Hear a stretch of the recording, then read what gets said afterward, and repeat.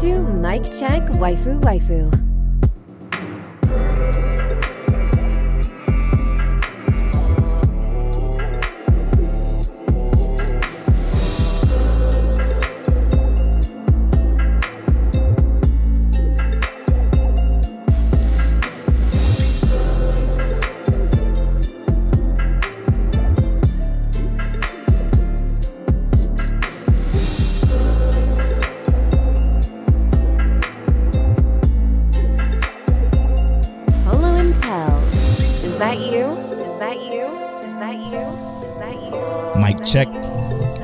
Mic check, waifu.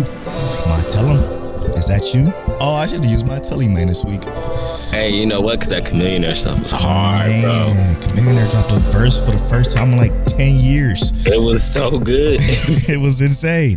This is episode 160 of Mic Check Waifu. As always, it's brought to you by Lube Complex. Make sure you go to lubecomplex.com. Use that offer code Waifu to save. Of course, they always have new collections out. So check out lubecomplex.com.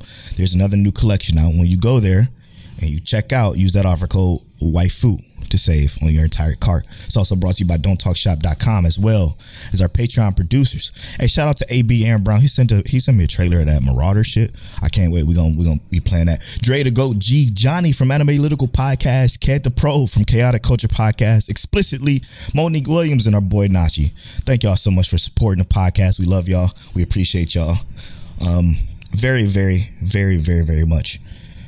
Mic Check Waifu is the anime podcast. Is brought to you every Tuesday at 9:30 a.m. CDT. We cover seasonal anime. We basically bring you anime that we feel you should be watching to help you expand your horizons.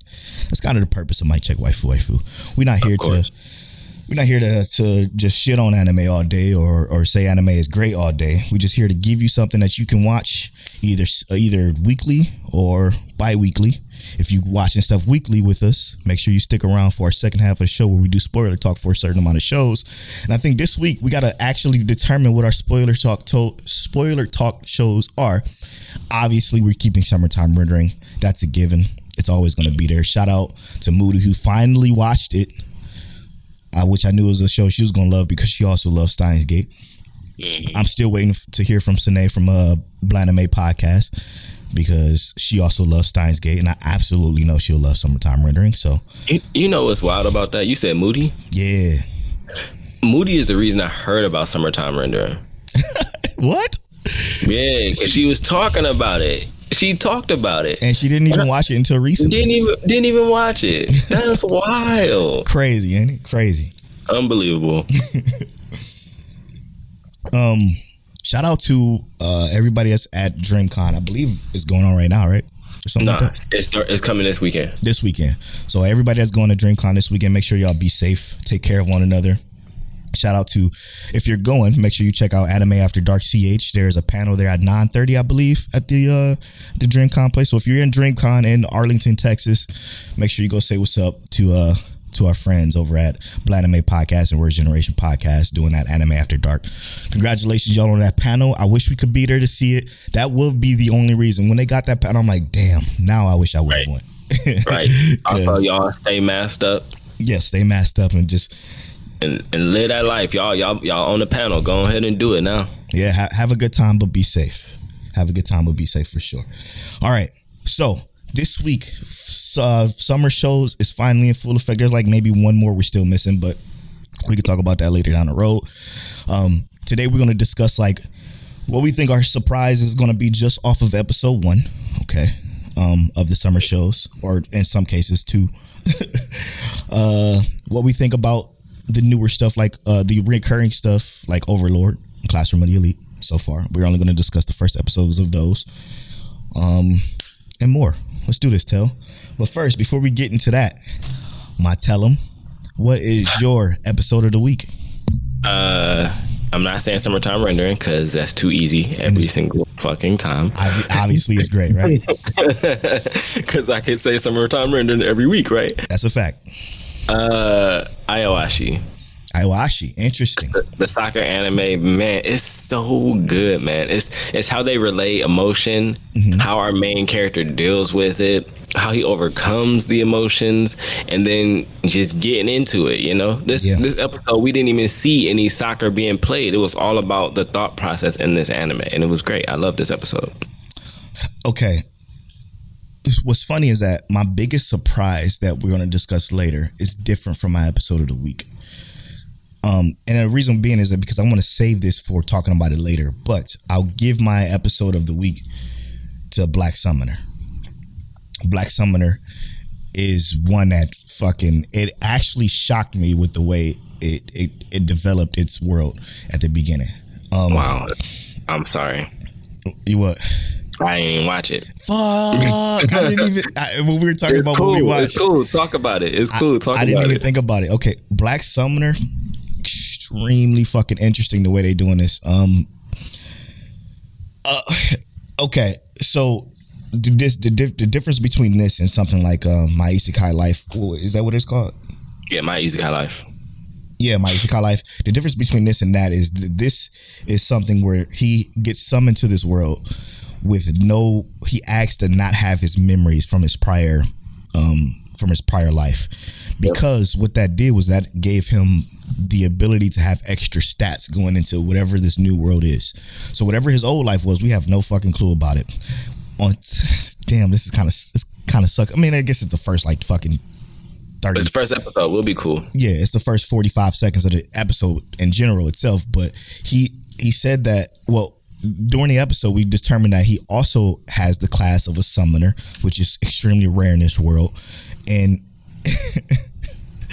and he requested, which we don't know how he did this or why he did this, but he requested that the goddess that sent him to this world come with him. So he has her as right now as a menu. She's basically a narration menu until he's strong enough to summon her. But from episode 1, they already established how to gain power, how the world magics work, and they determined that by the goddess explaining everything to him, because he requested that his memory get erased, obviously. And he's just here. He would just plop down here, and from moment 1, he does his first fight, and his first fight, funny enough, is, we're gonna talk about My Isekai later, but it's a slime, and the first thing he does was create a contract with a slime, and then that's how he determines on how his stats are attributed to the stuff he can make contracts with. But in this one, I can already predict where this is going to go. He's going to make contracts with some other characters that's going to make them powerful because of his stat distribution, which is going to be super fucking unique. And the character himself, his what's the word I'm looking for? His I guess his character, like him as a character, he's extremely like, I wouldn't call him level-headed, but he's analytic. Yes, not as analytic. He's not Shiro analytic like from Log Horizon or no shit like that. But he's just cool. He's just a cool cat. You know what I'm saying? Kind of like My Isekai Life, but not as monotone. He's more vibrant and full of life. And I'm interested to see where he's going to go. He said to the goddess when he was summoned, at least according to the goddess, because again we don't see this yet, that he's gonna fall in love with her again. The reason why he wanted to bring her with him, because he fell in love with her. It's great. But he don't even know that. He don't even know that anymore. That's correct. He completely forgot he did any of that. But it's extremely interesting. I'm looking forward to seeing where this is going, because the animation looks fucking phenomenal. I was looking to see what studio did it, and it looks actually really good. Satellite Studios. Satellite Studios. That's interesting. Okay. I'm sorry. I really meant to watch that one. Yeah, it's a good one. It's actually a really good one. Super interesting so far. But yeah, that's my episode of the week this week. So, all right. This week. Wait, but before we do that, what can you say now that for springtime, let's fucking eliminate summertime rendering, because we know that was my episode. That was my sleeper, so we can't pick that. For spring, before we get into more summer stuff though, what was your biggest surprise of the spring season that you've watched?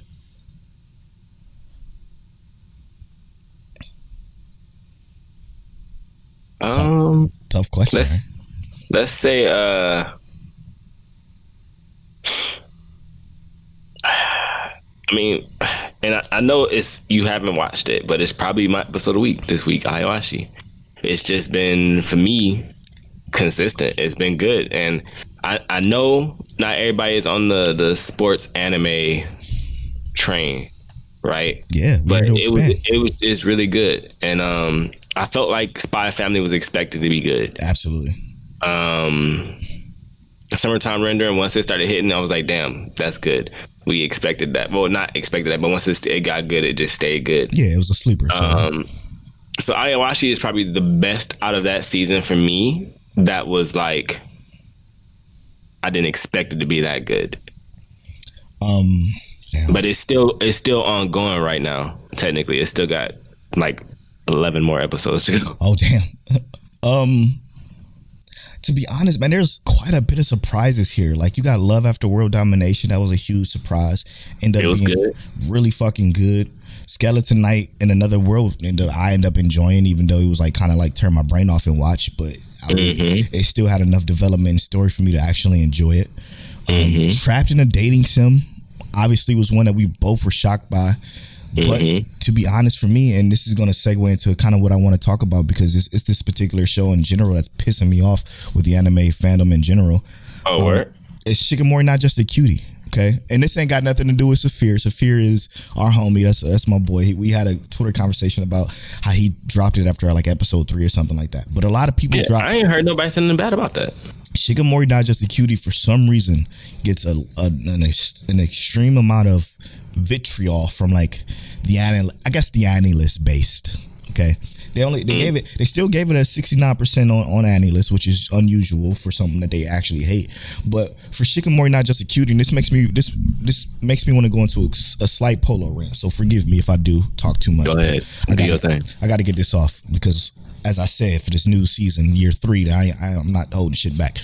Shikamori Not Just a Cutie is a slice of life anime. Now, what is a slice of life anime? Slice of life anime is an anime that's based off the slice of life. Okay, so obviously you have adulthood, you have people going to work and going through problems at work, and some romance pops up, or not even a romance period. It could just be work issues, or it could be little ass kids going camping. There's an anime like just kids going camping and having fun in the outdoors, and it's literally just pure slice of life. This one is just the high school life of a guy who has really bad luck with a girlfriend who just happens to be not just a cutie, but talented in many other different ways with how she grew up. That's it. Right. There's nothing else. There's no major problem. There's no shadow house. There's no antagonist. There's no villainy. There's no problem per se, like cheating or death or fire or anything like that. There's nothing. There's just this adorable couple doing adorable shit with this guy who just happens to have terrible bad luck, and they experience high school. And it is by far one of the most wholesome yet still very entertaining shows that you could have watched this spring season. This show did stuff to me that like had me like it's not, again, Komi Can't Communicate to me is a perfect 10. It's a perfect 10 slice of life anime. So I'm gonna hold that there. But Shikamori Not Just a Cutie is up there for me as far as its entertainment value, as far as its romance, as far as its characters, like the 4 main characters that you spend most of your time with. You absolutely enjoy them as people. Like, I want y'all to understand this as a slice of life fan myself. I would consider myself an aficionado of slice of life. Slice of life do not always have to have some sort of drama. It does not always have to have some sort of death or carnage or cheating or just fucking a thriller. It doesn't have to have any of that. It could just be a slice of life that is just fucking life. That's it. That's it. So that's what you believe the issue is that they don't know what the definition of a slice of life is. Correct. They expect the subgenre attached to the slice of life. They're like slice of life / drama, not slice of life, and that's just it. Yes. They're like I want the drama context with it. Why don't you just stick to drama? Because that is still slice of life. But look for that subtext. That's what you want. You don't want the slice of life. You don't want the feel good, chill, relaxing. Yes. You want a little bit of chaos, right? Cool. Exactly. If y'all want that, go with that. Go find that. It's not hard to find. You can go to like AniList like we use and search on genre. Yeah. And it's right there. You got stuff like Kaguya-sama Love is War. That's psychological. Like that's a psychological game between two people who are trying to get inside of each other. That's way more than Shikamori Not Just a Cutie even has. Way more dramatic. Way more dramatic. But it's just nice. It's just a nice show to turn on when you chilling. And I want people to understand that that is what slice of life is. Okay, slice of life isn't always what you guys expect it to be, but still give it a chance. You could do the 3-episode rule if you want to, but with this rant in you guys' mind, do the 3-episode rule and understand what I'm saying, because yes, this is a slice of life that isn't doing anything, quote unquote. Again, this is not a shot at you, Fear. I know you listen. I appreciate you. But he was like, there's just nothing going on. And I'm like, well, yeah, that's what a slice of life is. It's just life. But you can still enjoy it. So check out Shikamori Not Just a Cutie. It had a couple of episodes of the week for me during the spring season. Big surprise. Now, staying with the spring season, what was your biggest letdown, Tell? Something that you looked at from when we did our 2022 summer preview that you was like, oh shit, this looks like it's going to be dope. But it's not gonna be dope, man. Or that it wasn't dope. Hold up, let me see. Let's look here. Oh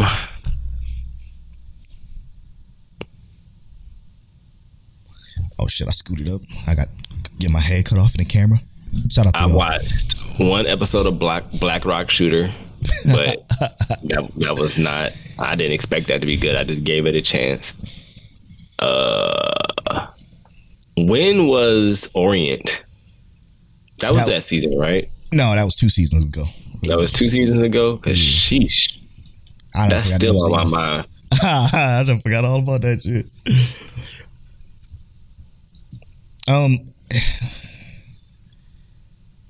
For me, I'll just say, I mean, something that we expected to be good that wasn't. The biggest disappointment, obviously, is Rising of the Shield Hero.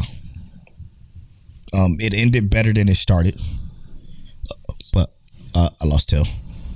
It ended better than it started, though. There you go.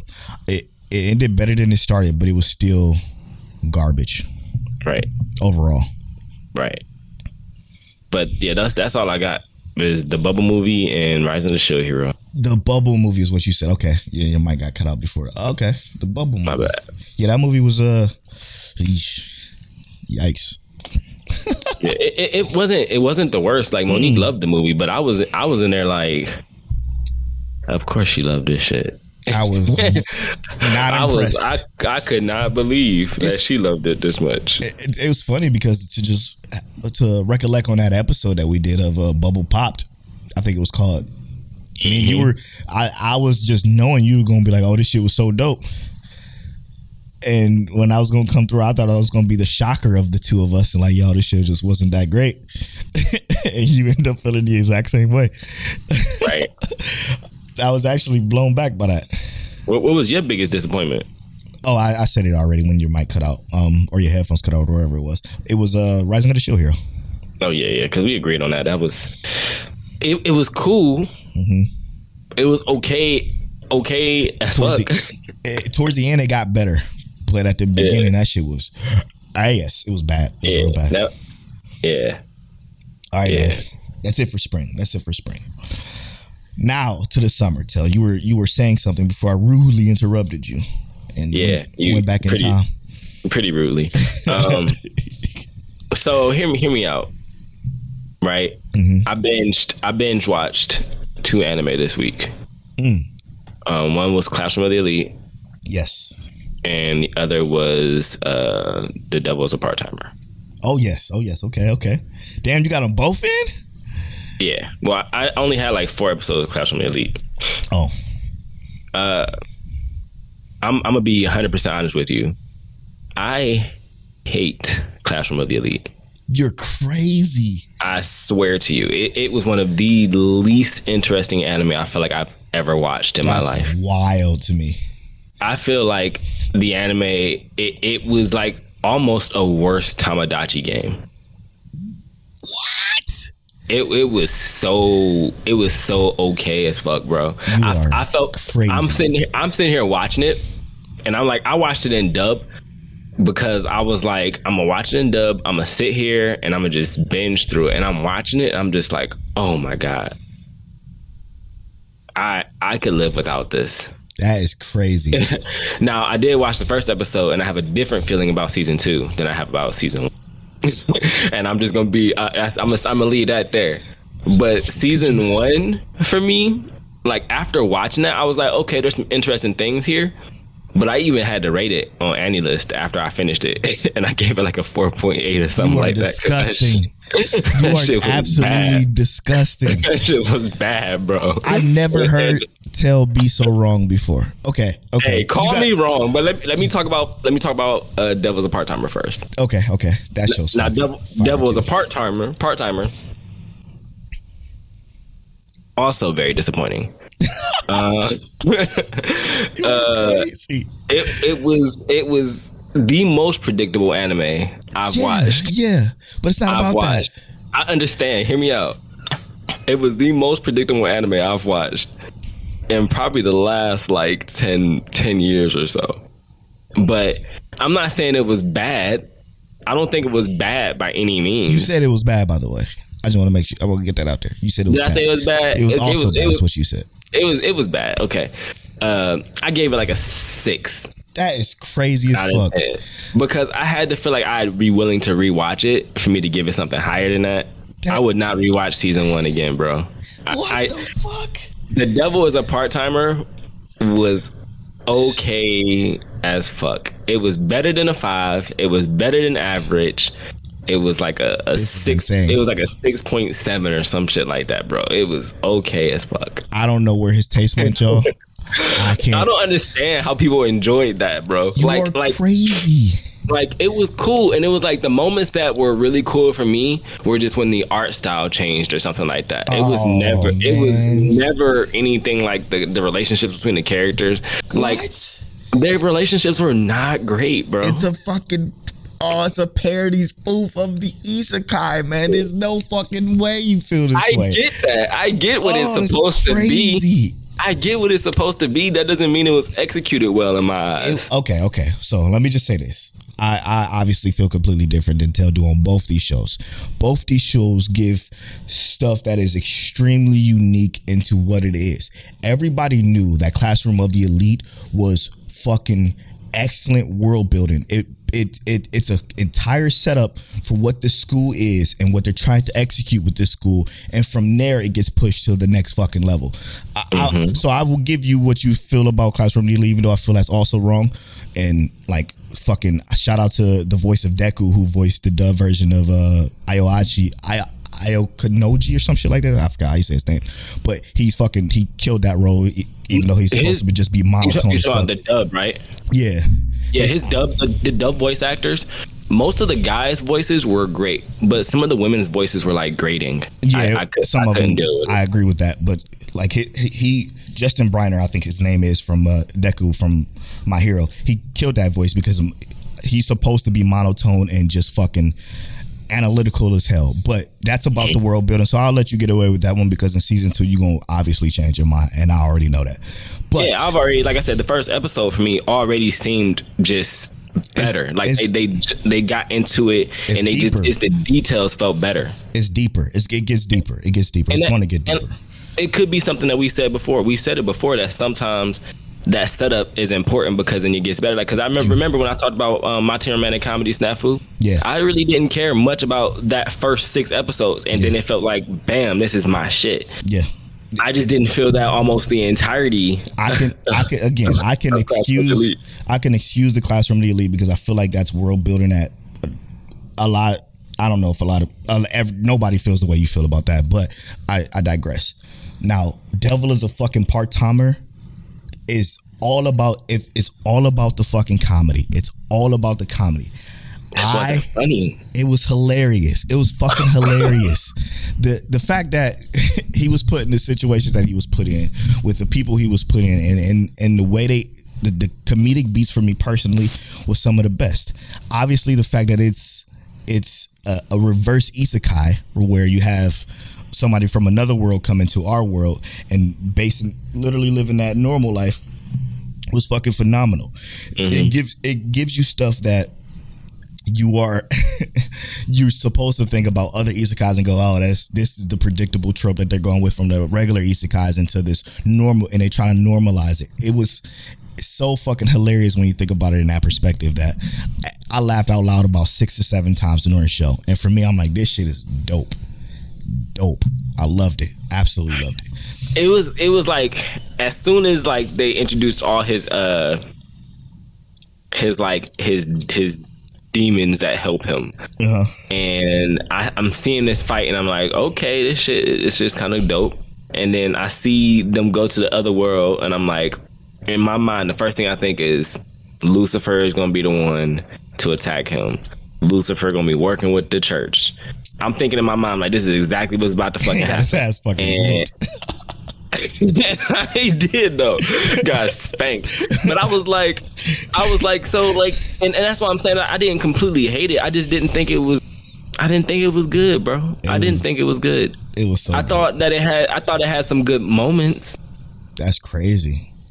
I thought it had some good moments. Like I loved when Zariel got his ass whooped, bro. I loved it, but it wasn't enough for me to say like, okay, this is a 7 out of 10. It's just great for me to see how the struggles, right, of this one of the most powerful beings in the underworld or whatever world he came from was just fucking struggling at Whack Arnold's. It was so good. It's so good. Okay, but we'll let you have this too.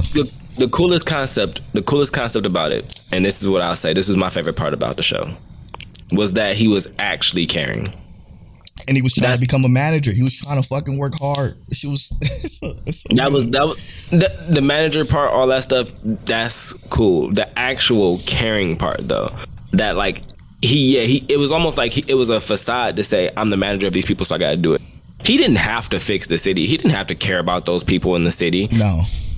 But he still did it, and he could have just went back to his work, left her there. Yep. Waited till she had time or got her power to try and go there. He could have fucked up, what's that called? Inte Isla. Okay. And then she got back. He already got power. He already got power and been like, all right, look, I done already wiped out all your backup. Dude, me, just remembering Lucifer, Alciel, or I don't know where my other dude is, but we here. Well, he had 2 other people. Mm-hmm. I don't know where my other 2 people at, but you know, it's 3 of us now. We about to jump you. You know, and I'm just like, you bring me back. I'm feeling nostalgic about it now. I'm feeling, love it. Don't rewatch it. It ain't worth it. It is, man. It is. Totally is. I'm sorry, man. I'm being petty. And it's I get it. It's because I went petty on your Shadow House. I understand. No, it ain't about that though. I swear it's not. I promise it's not. I'm gonna be true with you. I couldn't even finish episode 1 of Shadow House season 2. I'm like, I gotta turn this shit off because they're already doing what I was talking about the week before about Shadow House. Just talking too fucking much. Shut up. Let me figure this shit out. The difference is though is like, I guess I completely get that, right? Like I completely get why Shadow House can turn people off. Just shut the fuck up. Let me experience what you're trying to build here. Right. I can't experience it if you just talking too fucking much. I just expected. I guess I expected more from it. I understand. Devil was a part timer. And Classroom Elite. And the thing is it was funny is I've honestly tried to watch Classroom Elite like 3 or 4 times before this. Mm-hmm. So I feel like my opinion on it is almost justified now after actually watching the whole thing and like gritting my teeth through it. I just feel like it's worse than I thought. Yeah, I think that's some of the best world building for a show like this ever, to be honest. Because like I said, it gets deeper. So even if the world building is a 10, right? Like, I don't think for me there were enough enjoyable characters. What's the biggest mystery about Classroom Elite to you? Let me see what's the biggest mystery for you? the biggest mystery for me. Mm-hmm.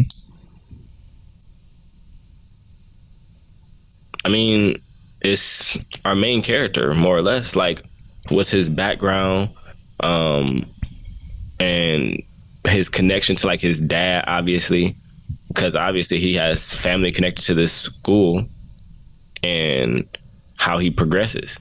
That's, I guess that's more or less how I look at it. It's just the scale to moving forward. Why is the school even set up this well? I guess more or less that's not that. Yeah, but it's like moving forward. Like when we get to the point where we're moving forward like this, like why is this certain person, I guess, such a pivotal? I guess we kind of know a little bit of that too. I don't know, bro. I don't know. Maybe I'm not as engrossed in the mystery. That's what it is. Yeah, there's something bigger with not just the school. Obviously, the school is fucking weird. Yeah, I think it's outside of the school. It's some people inside of the school that is even more mysterious than our main character. I mean, completely more mysterious. That you'd be like, okay, so you know what this is the classroom of the elite. These are the elite of the elite. So why is this person this way? Why is that person this way? Why is this person that way? When we know that this school is based off the elite. Understand that with the school being the elite, you still got these people who are portraying themselves not to be.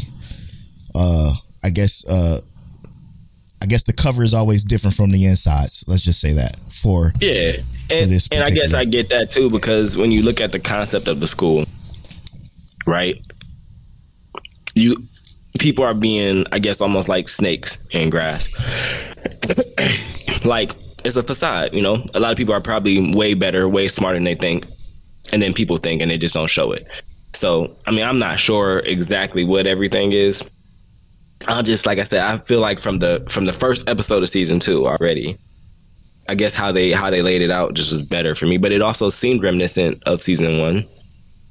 I think it's just coming off the coattails of season 1. I was just like way more interested in season 2. I guess I was prepped, ready to go, get active. I don't know. We don't see. Yeah, for sure. All right, back to summer. My biggest surprise. What was your biggest surprise so far for episode 1s of the stuff you watched so far? What do you think is going to be your biggest surprise? Now, obviously, obfuscating your fucking sleepers. Sleeper don't count.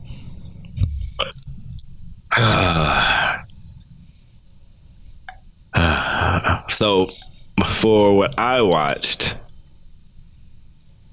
I'm gonna have to go with.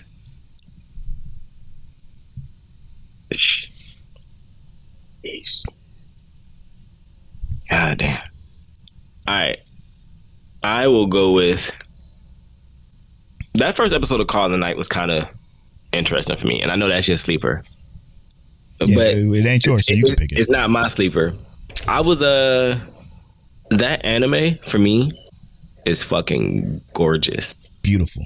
I could stare at it alone and I could be good, not to mention anything else. But it's gorgeous, and that was enough for me in terms of like the to stay drawn in. But to kind of see how things going and just to get more information, I'm not gonna say I'm 100% dialed in on it yet, but I do love how it looks. I had to go with something that was probably just, I guess, keeping me more enthralled in general is what is it called? Lycoris Recoil. I'm gonna say that's probably my biggest surprise so far, and I picked it up because Dad Needs to Talk podcast. We appreciate you, bro. When I shared that thing on our Instagram, he said he picked up something from A1 Pictures, and this was the one. So I turned it on to watch it. Told him I was gonna watch it, and I was gonna tell Polo. This one, the way that these characters are, right, is just like how they carry themselves in terms of action. It's an action anime, but we have a character in this anime who is trained and taught to kill, but she has a history of killing. Apparently she was like the best killer in this like syndicate essentially, and now she's completely against it. She does like rubber rounds and stuff like that. And when an enemy gets hurt, she'll actually stop and, you know, do what she can to keep them from dying, and then she'll go on about her day. But it's how she moves, because she getting shot at by fully automatic weapons, and she just kind of like, it's almost like the Matrix, but she's just looking at you dead in the eyes and moves slowly. So it's really dope. I like how this is playing out. Is it A1 Pictures? It's A1 Pictures. Like, I know. Is it like? But do you feel? Yeah, I feel it's not super overly animated, but the little particle effects and stuff like that happen, you're like, yep, that's A1 Pictures. That's A1 Pictures. That's funny. I mean, for me, I know it was going to be my surprise. Obviously, this should have been my sleeper. Not that Call of the Night is bad, but obviously, I'm with you on the fact that it didn't get me as a first episode until the very end. The very end is when I'm like, oh shit, okay, interesting now. But for me, this shit fucking kind of blew my mind when I watched this first episode. I'm like, what? And what was that? And this is what I was going to pick as my episode of the week, but I decided to save it for this particular portion, and that's Parallel World Pharmacy, bro. Holy... Something I gotta watch. Yes, bro. You have to watch this. Okay. And just to give you a little taste. Okay. So it starts off with a pharmacist. He's an adult man working his job. He's working his job extremely hard. He's one of the best pharmacists that the modern world has seen, because he's giving cures for just all kinds of diseases. But he's doing that unintentionally, because what he's trying to do is cure his little sister. His little sister has an illness, and he's literally working himself to the fucking bone trying to find this cure for his sister's saddest shit ever. But he's working extremely hard. He's working, and he finally thinks he figured out the formula to save his sister, but he has to let a medicine that he's cooking up, I guess if you will, sterilize. So he sets the timer for about 46 minutes. Lays down on the couch and dies from exhaustion. Just dies. He's just gone. Then that's literally the first 30 seconds, the first minute and a half of the show. Then it's obviously an isekai, Parallel World Pharmacy. He gets awakened. And again, this is something that I absolutely love about this. And when shows do this and do it well, he gets awakened from this girl, from this what looks to be a maid. The maid wakes him up and says, Master Pharma, are you okay? Master Pharma, are you okay? He wakes up. He's like, Master Pharma, who the fuck is she talking to? He says, I'm okay. And his voice cracks because he realized that he's this fucking little kid now. And basically what happened, he gets transported to this parallel world as somebody else. So he basically replaces somebody else, because, and this is just episode 1, so I'm going to spoil episode 1, but this is just get you guys interested in watching it. But he takes the memories of the kid Master Pharma, because Master Pharma gets struck by lightning and essentially dies. So the kid dies, and then he gets replaced by the pharmacist from a parallel world. And basically getting into this world, he has obviously don't know where he is. The maid chick is like, hey, are you okay? Is everything okay? You're awake, blah, blah, blah. He's like, yeah, but what the hell is going on? Basically, she's like, well, did you lose your memory from when you were struck by lightning? And then he just kind of went along with it. And basically it starts with them, again, doing an extremely good job of world building with them explaining to him, like, this is who you are. This is your, trying to help him regain his memories. But in that accident, something happens to Master Pharma, which is crazy. I mean, fucking insane. When he gets struck by lightning, he is, don't want to go there. He gets struck by lightning. Go ahead. It's the first episode. It's the first episode. When he gets struck by lightning, he gets to what he, as the old pharmaceutical doctor knows, like when you get struck by lightning, you get lightning burn. What he believes is lightning burn on his arms, but it's essentially the mark of this world's god, and it's based off of like old gods of like Japanese origin or whatever. But he gets 2 marks of that god, and essentially he starts to discover that he is extremely fucking powerful as a divine arts wielder is what they call him. But he's basically brought up in his extremely rich family. They had fucking he goes to his tutor, this I'm gonna save the tutor part because the tutor part was the best part of the fucking show. It was insane, but he essentially becomes more powerful. But with his power, he gains the ability to do all kinds of different shit. So essentially, the way that divine arts works in his world, you think about the molecular.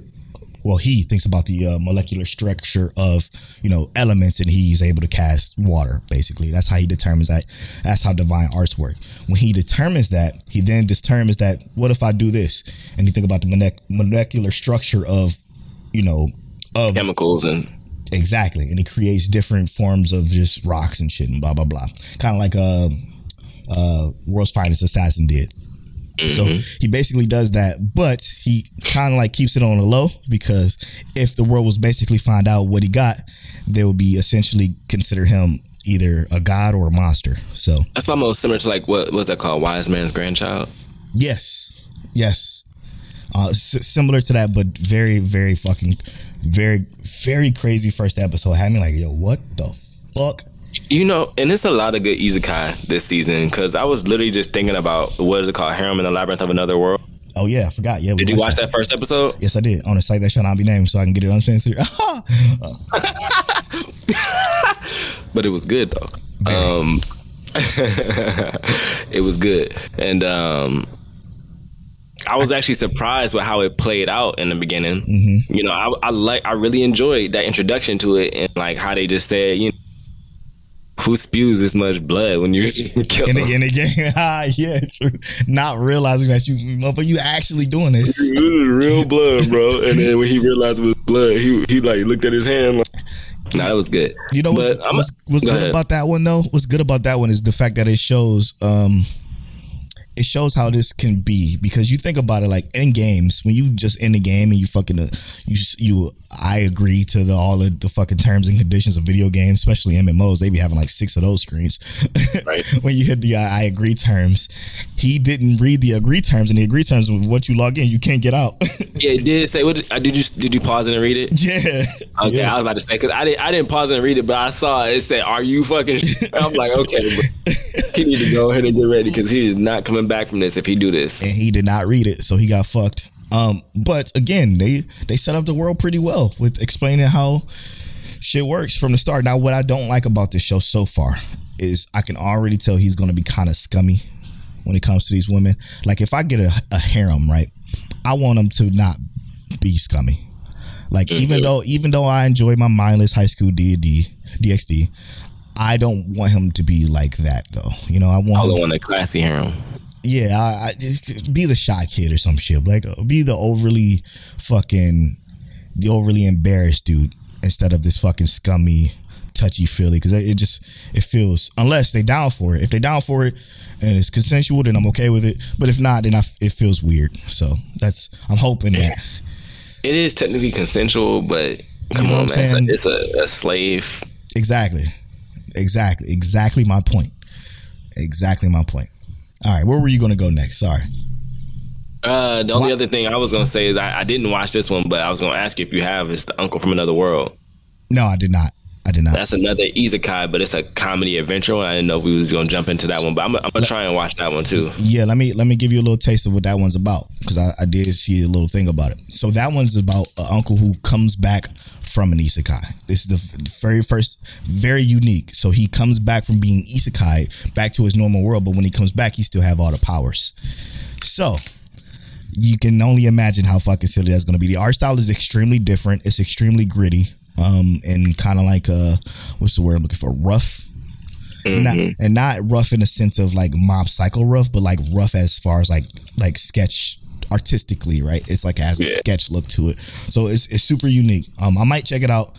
When I saw the art styles, I was kind of turned off, and normally I would still give it a chance because of that synopsis seems so interesting, being returning from an isekai world, and he basically he's sitting in the hospital, he's talking to his nephew like, hey, this is what happened, and he's retelling his stories and is explaining what happened in the isekai world while still him being in the normal world with his powers. So very interesting so far. So I get to come home with my powers. Come the fuck on, bro.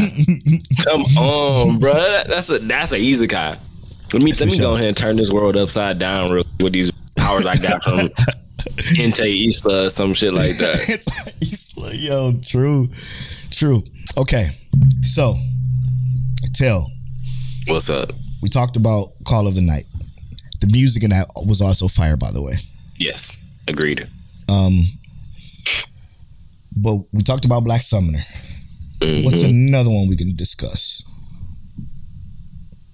Another standout for the season. We know we're gonna talk about Made in Abyss this season. Oh yeah. Oh fucking. Oh god, yeah, bro. Let's talk about that. Thank you, because you just jolted my memory. I cannot believe I almost forgot about this. Okay. Oh shit, there's another one too. I almost forgot about. Fuck, Tell. This is about to be a long episode. Strap in, buckle up, because I forgot to mention. Okay. My stepmom's daughter is my ex. Mm-hmm.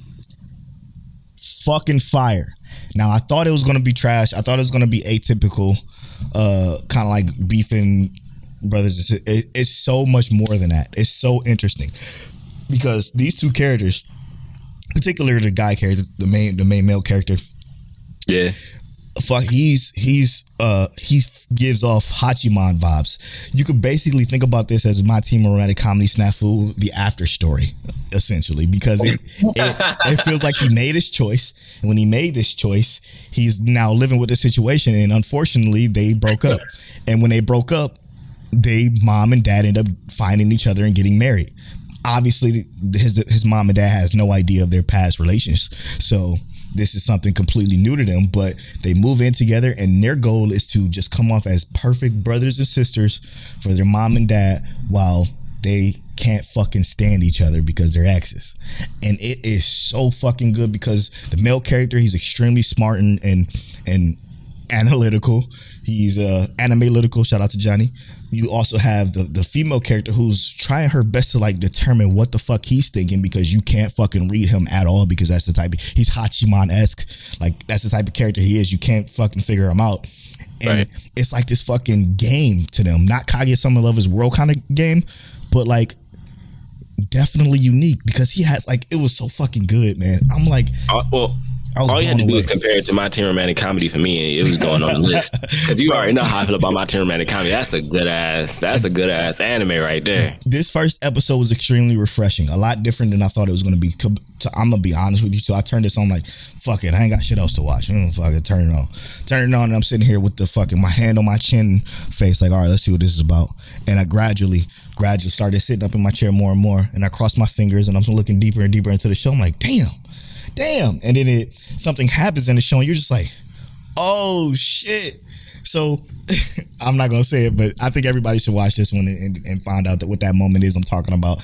Next week, I would you got to tell me what that first episode, because obviously episode 2 is going to be out by the time this airs. But for the first episode, that moment where you're just like, oh shit, that's what's going on. I'm going to see if you feel the same way I feel about who our main character is. It's very, very intriguing. Now, you got a little amped when we talked about Made in Abyss. Oh my god! So I watched that movie, bruh. Okay, all right. that movie was a whole lot, bro. Okay, that movie was a whole fucking lot. Bondrew for Dad of the motherfucking year, because oh my god, bro, is a demon. He's a demon. So for context, okay. There was a movie that came out about a year and a half ago called Made in Abyss. I had no idea. We did though. We knew this, but we just. I knew the movie was out, but I had no idea he was that much of a demon. I knew he was a demon, but we did though. If you listen back at our episode with Blandame, we talked about this motherfucker's probably a demon, because we we all said the same thing, both Blandame and us. But we talking about what we're referring to as Made in Abyss, Dawn of the Deep. So now, if you watch Made in Abyss season 1, you must watch Dawn of the Deep Soul, because that is the prequel. That is where season 2 starts right after that, almost essentially. Right. But fuck, bro. To talk about Dawn of the Deep Soul first, that movie, I seriously had to pause that movie 3 or 4 times to get up and just breathe, bro. I had to get this shit out of my mind. I'm like, yo, I gotta go do something else. Well, I swear to God, this is true. This is a true story. When I got up one time, I opened my refrigerator and my fucking food was starting to get condensation because I just held my fucking refrigerator open for about 15 minutes because I couldn't go back and sit down and watch this fucking movie, bro. I was, for one, okay, watching this shit, the music, bro. I so many times I wanted to fucking cry because just the music was top fucking tier, so fucking good. Like it was fucking crushing me how good the music was. And the moments that it would come in and it would go away and it would come back in and it was build and swell. It was all of that, right? And not, just to kind of add to what you were saying, what made it more impactful was that like it kind of gave us this like steady burn into what was about to happen, right? This like, and I guess it felt like they was easing us into it, but we knew what was about to happen, right? They said he's waiting for y'all. We knew what was gonna happen when he waiting for y'all because no demon. We know he ain't playing. What he did to fucking, oh my God. We knew that it was gonna be on some chaos when we get there. We get there and we think it might be a chance that he ain't on some trash. He got a daughter. Okay, so yeah. I'm gonna try and be less spoiler. We think, but he got a kid here. We thinking he ain't gonna be on that BS, but he own it. Oh my God, he's on it. He own it. He doesn't care. And watch the movie, please. But what made me feel all the things you felt is like how they paced it, right? Fucking like. I'm not even gonna lie to you. This movie high key was like a 10 out of 10. Yes, I agree. Because everything was just done right. And the thing is, like, they didn't have to build characters for us. We already know the characters in this, except for one. And the other one, we just got more information on that one, more or less. But it was like these characters were exactly what we expected, and they just either or got better, and things just it was just on point the whole time. And then when we think things, we got a second to calm down. It was like, nope. Back into action. And then it was like, cool, we finally beat what's about to happen and back into action. I was like, oh my God, like, bro, this is intense. This is a lot. It was stressing me the fuck out, bro. Like Dragon Ball could never I don't even think no show could ever. Unfucking believable, man. Even okay, because I don't want to go into deep Dawn of the Deep Sea. Yeah, I tried to avoid that. We want to avoid the spoilers. The movie was fucking fantastic. 10 out of 10 movies, honestly. Like, truly. I'd buy it. I ain't even gonna lie to you. Me too. I was just thinking that same fucking thing. I will buy this shit. I don't even have anything to watch it on, but I will buy it. I got these surround sound speakers. I watched on them boys. I was like, oh my God, bro. Music was so... okay. But and it led into episode 1. Even watching episode 1, I'm like, this is too much. Mm-hmm.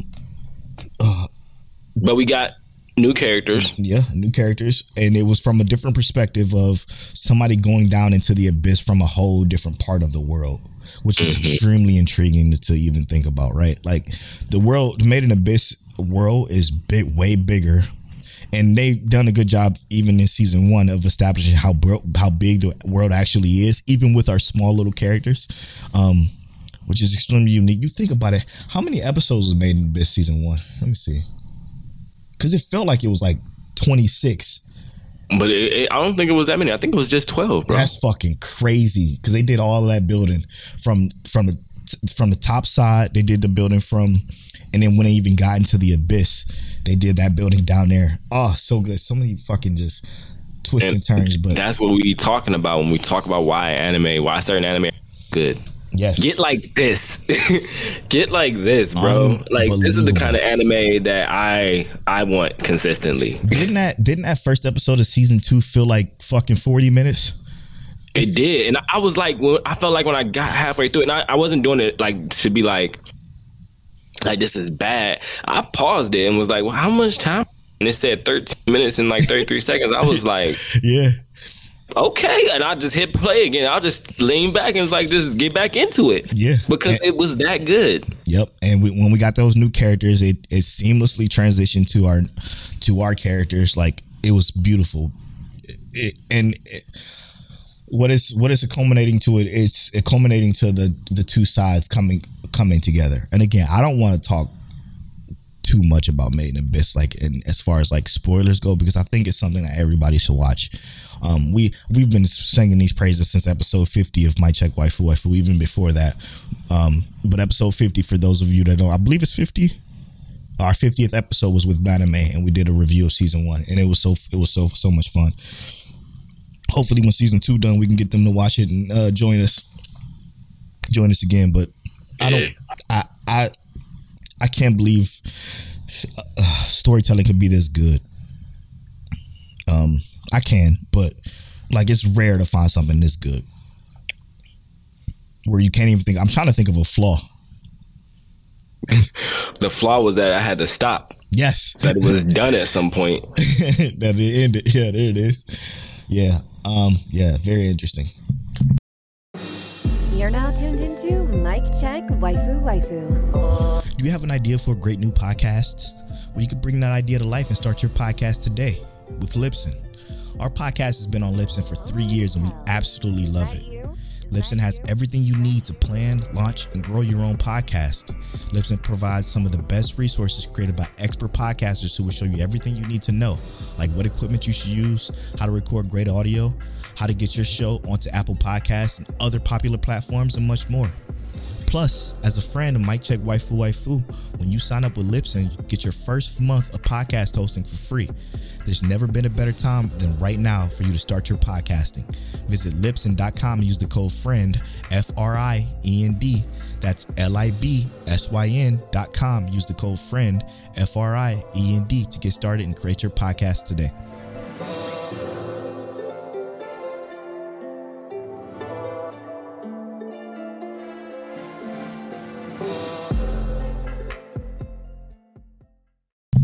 One I'm probably going to drop, and I'm just going to touch on this quickly, and that's Lucifer and the Biscuit Hammer. That fucking shit stinks. It stunk. I felt the same. I tried. I was trying so hard. I think I'm gonna give it like one more episode, maybe two, and see what it's hitting for, and if that, because our main character is not interesting. No. He has no ambition, and it's cool. I actually like that he was running away from them. Yes, thing. Like, I'm not about to be a part of this. That was the good part. But it was like, giving yourself to this girl. It's just like that. Like, fuck out of here. And then the girl she was fucking trash the moment she came in. I'm like, who the fuck is this slouch? I was some of this stuff just don't make sense. Yeah, I was not with it. I was not with it at all. But fuck, dude, it's so much, bro. It's so much. I'm so sorry. This episode gonna be a little bit longer, but did you watch Vermeil and Gold? I haven't watched that one yet. Oh my god, bro. Okay, it's good. Yeah, go ahead, talk. It's actually good. Okay, so Vermeil and Gold is about a student who is a part of a magic school. Think of Shiver Fell Night. We talked about this during our summer preview. We knew that this was going to be this type of show, but this one is different. This one is kind of interesting because in this school, every student has to have a summons for semester 2. Okay, you have to pass your exam, which is your exam is to summon a creature. It doesn't matter who the creature is or where it's from or whatever. Your exam is to summon a creature so you can get to semester 2, and then you can use that creature in different classrooms and stuff like that. So our character, he's in school, and unfortunately it starts off with him basically talking to his teacher like, hey, I can let you make up the exam because you failed. You didn't summon anything. You can't summon anything. But if you can give me a summon within this amount of time, I forget, he gave him amount of time. If you can give me a summon within this amount of time, I'll let you pass the exam. He works hard. He goes to the library to try to study and try to find a way to maybe find something he can summon. He goes to the library, and when he gets to the library, there's this book at the very fucking top shelf of this huge ass library at his magic school, and it slowly creeps out of its position and it falls on his head, opens up, and it's a summoning book. A summoning book that looks very old timey, kind of like fucking King James fucking original 1865 Bible and shit. Just falls down on his head and busts open, and he's like, oh, this is a book of summons. Let me take this back with me and try to see what I could do. He take it back with him.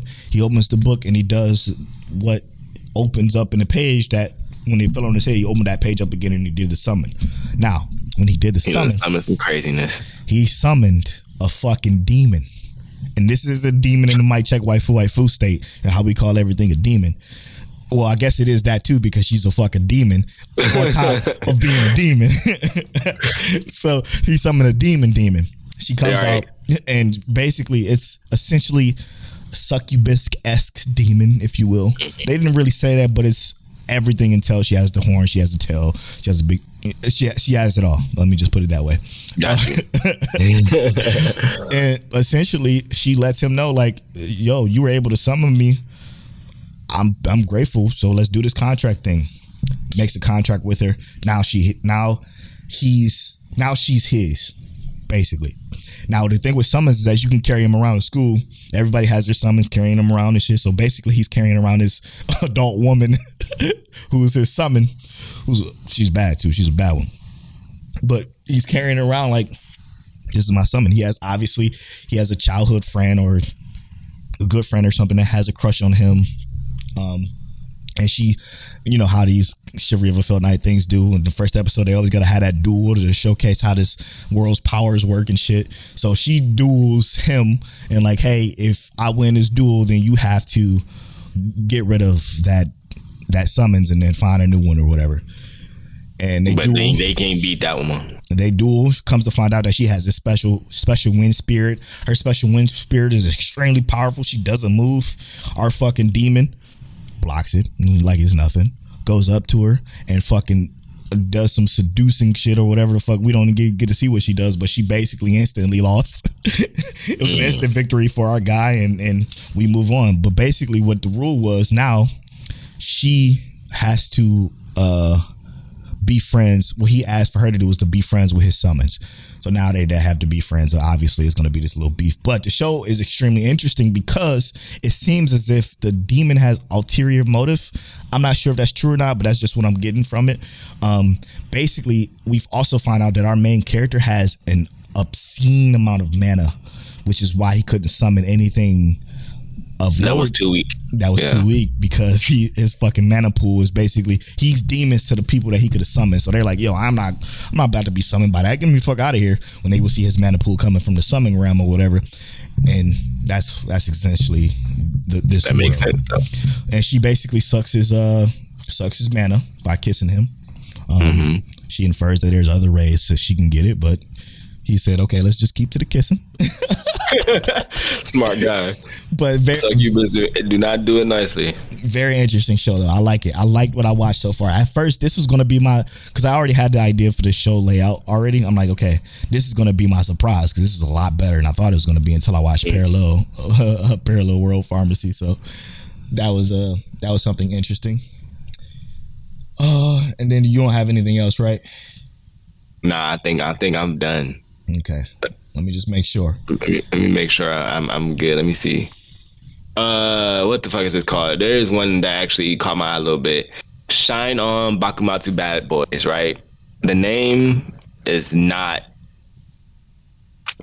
itself does not really do what I feel like I watched in the beginning justice. Because I feel like the first episode was very intriguing. It's about how samurai basically fuck up the world. Wait, this is a season 2 of something, isn't it? Shine On Bakumatsu Bad Boys? Yeah, I thought so. That's why I didn't watch it. I don't see any prequels. Oh, okay. Well, maybe not. Maybe I was wrong. But basically what happens is our main character, his family is killed by a samurai. And the monologue works in the beginning, he's talking about how long before he was born, the world was fucked up by or messed up by people before him who messed up the world. And he's going to try and fix it in the way he can. And the way he views it is by getting rid of samurai. And he hates samurais. Oh, shit. Now, what ends up happening is that he's a criminal because he tried to fight samurai. Because if you understand, samurai are normally part of the government, you know, they work for the government. So you run up on samurai randomly, essentially is going to make you the bad guy. Yep.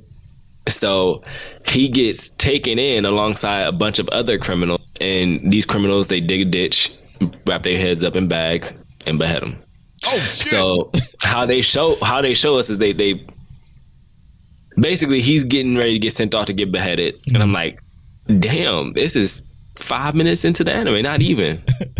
Like, it was like a solid 3 minutes in the anime. I'm like, bro, it's about to get done in. But the way they did it was interesting, and then they give us this whole scenario where our guy basically has to become a samurai to get the revenge for his family that he wants to get. Mm-hmm. So he has to become what he doesn't want to be.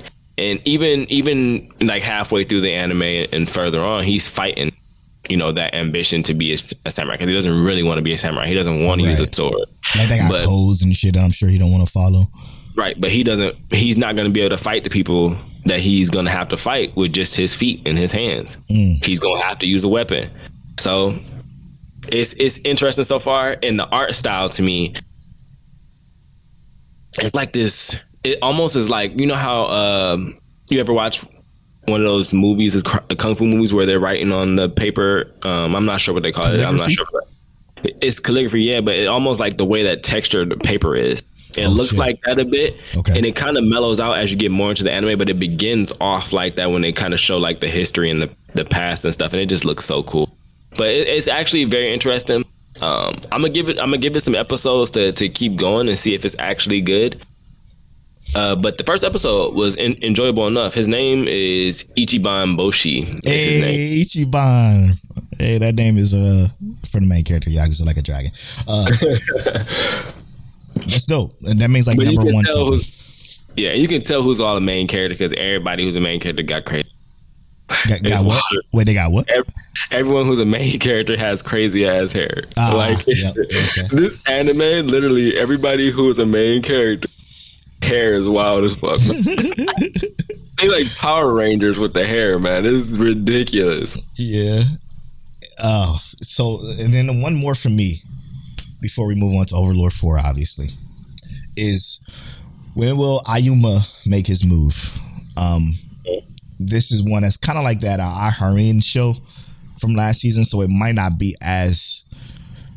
stay on my week to week. I might just let it build up episodes and then watch them all. But I kind of like it better so far, because what it is it's about these two.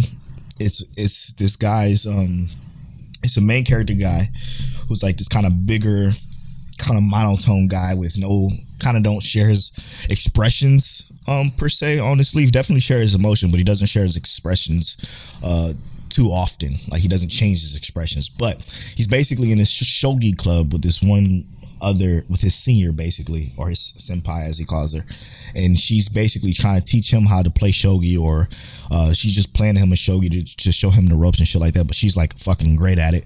And his goal is to basically beat her in shogi once before he confesses his love to her, and her goal is to just get him to confess his love to her because she likes him too. So kind of Kaguya Sama Love is war-esque, but like a lot less, dodgy and cryptic. This is more so of she kind of likes him. She kind of knows he likes her, because what he does, he goes balls to the wall. He's just like, hey, I think you're fucking cute. I think you're beautiful. I think you have an amazing smile. He just says all this shit that is super embarrassing to her that she enjoys, and she's like, kind of like, well, you should ask me out then, and kind of doing shit like that. But he's like, all right, that's enough playing these games. Let's get back to shogi. Like, he's internally trying to internalize the fact that he likes her, but he doesn't want to tell her until he can beat her at shogi. And essentially, she doesn't know that, so she keeps kicking his ass in shogi. So it seems cute. Something I'm not going to talk about probably next week or the week after, but to make his move is that's not a double entendre, is it? Because he's supposed to be making his move to get with her, but he's also supposed to be making his move in shogi, right? You a real one. That is a double entendre. You go, Phil. All right, man. And then Overlord 4. Hold up. Oh, we're not taking Overlord into spoiler talk. We are, but we obviously got to discuss it for the people too. Like, we got to tell them how we feel about it before we go into spoiler talk. So, quick thoughts of Overlord 4 episode 1. Initial thoughts. I always love when this anime, and we talk about this specifically in general. Yeah, I love when isekai get political. Yes. And I don't mean political in like the real world sense. I mean like political in their world. And what Ainz did in this episode in terms of, you know, politicking, world building, and building his kingdom. Yes. Fucking greatness, man. It starts off as almost every season of Overlord does, with helping you understanding what's next. At the beginning of Overlord, they always determine what's next. And beautiful setup for what's next. And we're going to talk about that in spoiler talk. So, speaking of, going into spoiler talk, before we get to know Mic Check Waifu, what are we taking to spoiler talk this week? Usually we do 3. So, for sure it's going to be Overlord. I think Clash from the Elite will make it there. And we still doing summertime rendering. Yeah. The Devil is a part-timer. I'm just gonna be honest with you. When that airs, I'd rather have that in spoilers than Clash from the Elite. But we gonna see, because I don't know yet, man. You know, I don't know yet. I don't know yet. I gotta watch this next episode. We'll see what this is like. But I don't know. What do you think we should do for spoiler talk for just this week? Let's do. We got Made in Abyss too, though. Oh shit! I mean, there's our 3 right there, right? Fuck. Oh my god. We might have to rotate spoiler week a bit, man. Yeah, we might have like to. Spoiler every week. Okay, so we're not going to talk about Made in Abyss this week. Let's throw in My Isekai Life for spoiler talk this week. Okay. Because we didn't really talk about that in the first half of the show as detailed as we did everything else. But I think we do. I think it does deserve that. Yeah, so when we come back, well, no, let's get to know Mic Check Waifu now. This is part of the podcast where one of us rolls a random number generator. The other reads a question associated with that number. How many questions is in the list? 19. Hey, 19 questions. We almost done. We almost out there, and we gonna refresh our questions. 2 8s.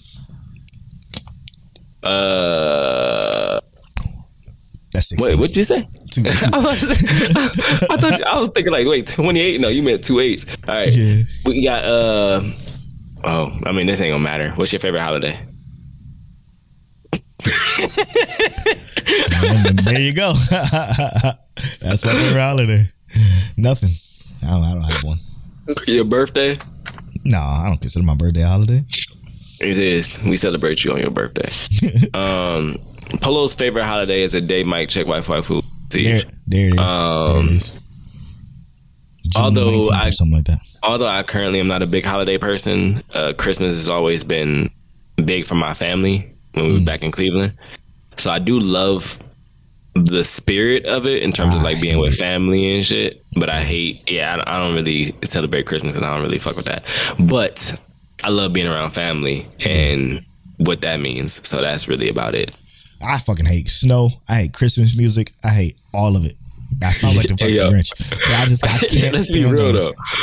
I don't like Christmas music either. It's so fucking gross to me. It's like gross to my ears. It's grating, if you will. All I want for Christmas. I can't stand that shit. I'm gonna say the only Christmas music I did like was what's his name, Michael Jackson. I hated that too. But everything else, it was not it for me, man. Just nothing about Jingle Bells rocks. Just nothing. Yep. None of that shit is good. And in the snow, I can't. I mean, I hate snow all the time in anything like MMOs. But you won't be seeing snow anytime soon. You hate snow in MMOs. I hate snow. I'm telling you, even if they got it in MMOs, video games, the only time snow was acceptable to me was when Red Dead Redemption 2 dropped. And that first level, when you're on your horses and you getting out of the blizzard with Arthur and the gang, that shit was so dope because it was just so. Polo be playing SSX tricky and be like, nah, it's too much snow. It's too much snow. Time out though. That was snow out the game. That game has a special fucking place in my heart because that was my first PS2 game ever. Shout out to my auntie Tyan for buying us that PS2 for Christmas. He said too much snow. Take it out the game, man. The music is snow, good, man. But I need it on skates because we ain't doing the snow. SSS Tricky got a special place in my heart though. I ain't gonna lie. It's a good ass game, bro. It really is. It really is. All right. When we come back, we're gonna spoil Overlord 4. My Isekai Life and Summertime Rendering. We'll be right back after this.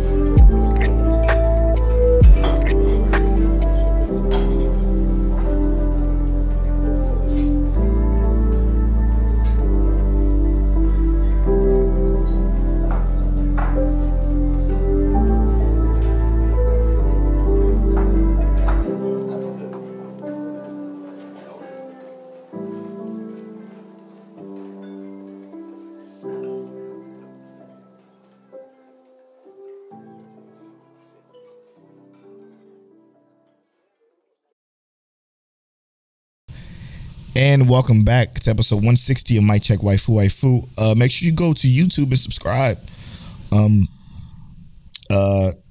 Check out the video versions of the podcast. We have a couple of people watching us there. I do want to give a shout out to somebody, and this could be you, but you playing. But I don't know why I went there. Give me a second here. There he is, MJSTX, for commenting on the YouTube video and saying, "Hey, keep them coming." We appreciate you for watching them, man. We appreciate you. Make sure y'all subscribe to our YouTube, youtube.com. Just search Mic Check Waifu. You will find it. All right. So before we get into the spoiler talk, while you were away during the break, Till, I received a tweet. I received a tweet from _lightskin Rob J. He says, I don't know if y'all talked about this, but Chainsaw Man manga is back tomorrow. How y'all feeling about it? He said just general thoughts. You don't have to go into spoilers or anything. But how you feeling about Chainsaw Man being back tomorrow? I enjoyed the manga. I know you binged it. Yeah, didn't you? Here's my thing, and I'm not sure if this is like a testament to how good it is or not, but I feel like I gotta let it build up before I start reading it. Like, I don't want to just jump right back into it immediately, so I'm gonna let it go. There's very few manga I read week to week. Yeah. While I thought the manga was okay, I just thought it was okay. Am I excited about it coming back? I'm excited about it coming back because I feel like I do want to see this arc that he's going into now with kind of trying to live a pseudo normal life, right? But like, and we know how that's gonna turn out, right? I don't really care that much, to be honest. I don't really care that much as much as I care about JJK's manga. I think Chainsaw Man is going to be fine. It's going to be a good. You know what I'm dreading? I'm gonna just fucking say I don't care. This is year 3. You know, I'm dreading Chainsaw Man coming out as the anime, and the reason why I'm looking forward to watching it, but I'm dreading it coming out because it's gonna be like those same 3 people that watch like One Piece, fucking what is it? What's the fucking show with the high school kids, gang members? Tokyo Revengers. Vinland Saga. It's gonna be those people that watch those 3 or 4 shows that are gonna fucking suck the dick off of Chainsaw Man, and it's gonna annoy the shit out of me because those, I'm gonna be honest with you, those are the most fucking intolerable people to deal with on the Twitter timeline. Not that I give a fuck about the Twitter timeline anymore because I don't really navigate it as often as I used to. But those people are going to irritate the fuck out of me. I'm going to see this is greater than Bleach fucking arrows. I'm going to see this is greater than JJK arrows for the anime. Like, the anime is going to be fine. The story of Chainsaw Man itself is just fine. I don't want to deal with the bullshit, bro. I just don't feel like dealing with the bullshit. I know those fucking same... Those are like the people, you know what those remind me of? I'm fucking going off right now. I'm popping off. Those remind me of the people that play Madden, that play 2K, and that play Assassin's Creed every year and no other game in the video game world. Like, those are those type of people. I.e. like my brother and shit. Like, those are those type of people I couldn't stand in the video game world that I can't stand in the anime world. I watch Vinland Saga, One Piece, JJK. Polo said y'all the people that play 2K and you could just update the roster in the game, but instead you go out and buy the new game every fucking year with no extra incentives to actually play the new game. And they paying $150 for those V-Bucks or whatever the fuck they use for my players and shit. Like, those are those type of people, and I'm not gonna enjoy. While this is a spoiler section, this is also a slight Polo is not slandering you section. I'm slandering saying what it is. Well, he's just saying what it is. If you offended by it, I guess what? I don't really give a fuck. That just means broaden your horizon, expand a little bit. Fucking the James Webb Telescope is launched in the air, and we taking pictures of the earliest parts of the galaxy while you still watching fucking Vinland Saga and calling it the best shit ever. I gotta do some artwork with that picture, bro. Vinland Saga is great, don't get me wrong, but there's so much more that's even better than Vinland Saga. I said it. It is. Vinland Saga is great. But obviously, it's so much shit better than it. It's so much shit better than JJK. It's so much shit better than fucking Tokyo Revengers. Like, those, fuck, I can't stand those people. All right, sorry. I had to pop off a little bit. Do I put the antagonist music behind that? Nah, I ain't got time for that shit. Maybe I do. Maybe I'll pop a little pen in the back of that. Oh man, because I'm about to be chilling. We recording and it's 7. This is the difference between when we're recording that late at night and we're recording at fucking 7:30 p.m. or 6:30 when we started. It's like he got some energy or something. I'm popping the fuck off. This is not a rant section. We don't rant in this part of the podcast. I know. Shout out to Rob for doing that. Damn light skin Rob J. Have a good time at DreamCon, bro. Thanks for listening as always, man. Let me know what you think about what I said there. But yeah, let's get into the spoiler talk. I think we should start off. I think we should save My Isekai Life last. Give people time to watch that first. Like, hey, go watch My Isekai Life, and then come back to that spoiler. Yeah. And then start off with Summertime Rendering or Overlord 4. Summertime Rendering, I guess, because that's already been on our bucket list or in our menu in general. That's smart, right? Yeah. Summertime Rendering, we can just start there. You kicking facts, hot fire.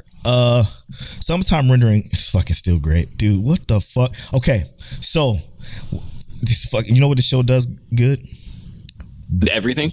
Yeah, but beat your ass with a curveball, bro. When Renosuke came flying out the fucking window with his arm, her arm blown the fuck off. I'm like, yo, what the fuck is going on here? Because I was expecting it to go the exact same, and they set me up for that. And I was expecting it, and I didn't expect anything more. I was truly shocked when I saw her come flying at him.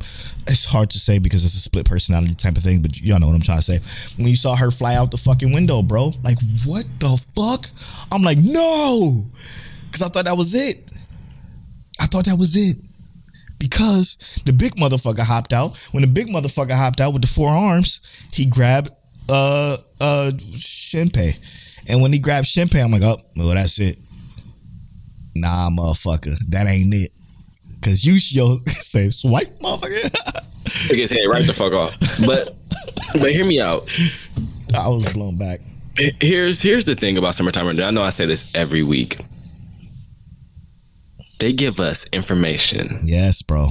Every fucking time. That you don't even think about until they what's crazy is that we said this about her branding him episodes ago. Yes, man. And yet, for the first time, the brand has been mentioned by not only our main protagonist. He said, I don't know why his mic cut out. Oh, my bad. It not only has it mentioned by our protagonist, but our antagonist now. Yes. And it's beautiful in a sense because that's been there. We always had that thought. For what, like 4 episodes? Yes, 5 sir. episodes at this point? Yes, sir. And it hasn't gone away. But we know that it's actually there for tracking him. Mm-hmm. She knows where he is. She knows what's going on. And we also know that she can go through Renosuke's memories. How did that happen? I don't think they've given that to us yet, though. I thought they did. The reason being is because you remember when he grabbed the gun, when Hizuru grabbed the gun and Hizuru grabbed Shinpei or something, or Ushio or something like that, protecting her from being shot by our old dude. That's when all the memories flashed up, and that's when I'm assuming that happened. It could be that, I'm just grasping at straws when I say this, because we did see that when he touched Ushio, the memories all came in. I think that maybe Renosuke, his memories themselves are like actually just like a shadow, like a copy. You would. Yeah, think of like how Hizuru is the real person, but the memories themselves are just another copy paste, like a shadow. Yeah. So that's why Hein would be able to go in and see what's going on, because she can see essentially all the shadows, right? Mm-hmm. They're all a part of her. So if his memories are just another part of the shadow, then that's what it is. That's hard. That's I'm not sure yet though, because they ain't gave us that information. Yeah, that's a good thought though. When they give us information, It's fucking crazy every single time. But like you said, once Ushio chopped our boy up this time, they go into essentially Kizaru's memory. Yeah, they go into what they call scenes, and that's why I love that, right? Because if initially it didn't come off across as scenes, it came off across as they were just intangible in the regular world, right? So he's walking around, he says, oh, the scene changed. And I love that because it's called Summertime Rendering. You would think as an artist or a photographer or something like that, calling it a scene was beautiful. Yes, sir. Yes, sir. I'm glad you felt that too, bro. Yes, sir. You already know. But we see, was that was Ryunosuke and Hizuru walking to the cafe. Mm-hmm. They walk in the cafe. We see our main character cannot open a door, so he just kind of phases. Scene change. They go inside. They're seeing the interaction. We get to see how our characters are reacting with other people. Hizuru is her normal uncomfortable self and awkward and shit. Yeah, when it comes to these environments with a ton of people. Yeah. They leave. Scene change. They're in front of the hospital. The old rundown hospital. Now, what's interesting about that is I'm gonna just say it was the very fucking end. Mm-hmm. She knew Haine from whatever scene that was or whatever memory that was. She already knew her. Why? We won't know for probably another 3 episodes. But why, bro? Why they playing with us like this, bro? I don't know. What do you think that could be? I think Haine just fucking manipulating. I don't know if it's manipulating, but I think that it's definitely manipulation because she already manipulated the family before into just taking care of her and making them think that if she gave them a shadow and made them feel like this your wife the entire time, then she can do clearly other things too. We don't know the extent of what the shadows can do. Like I said, when we saw that she had coral and other non-living things or things that need to be at the bottom of the ocean to even exist on land, at this point, can houses be shadows? Buildings be shadows? What is the capacity of these shadows? Yeah, listen. This explains why Hizuru has this such drive to correct what's going on this island, because she didn't have to come back and do the shit that she's doing, but I think she feel like she needs to because of that memory that she had of Haine and who meeting her and possibly contributing to this whole fucking thing in the first place. Like, she probably woke some shit up back then, and that's what led to her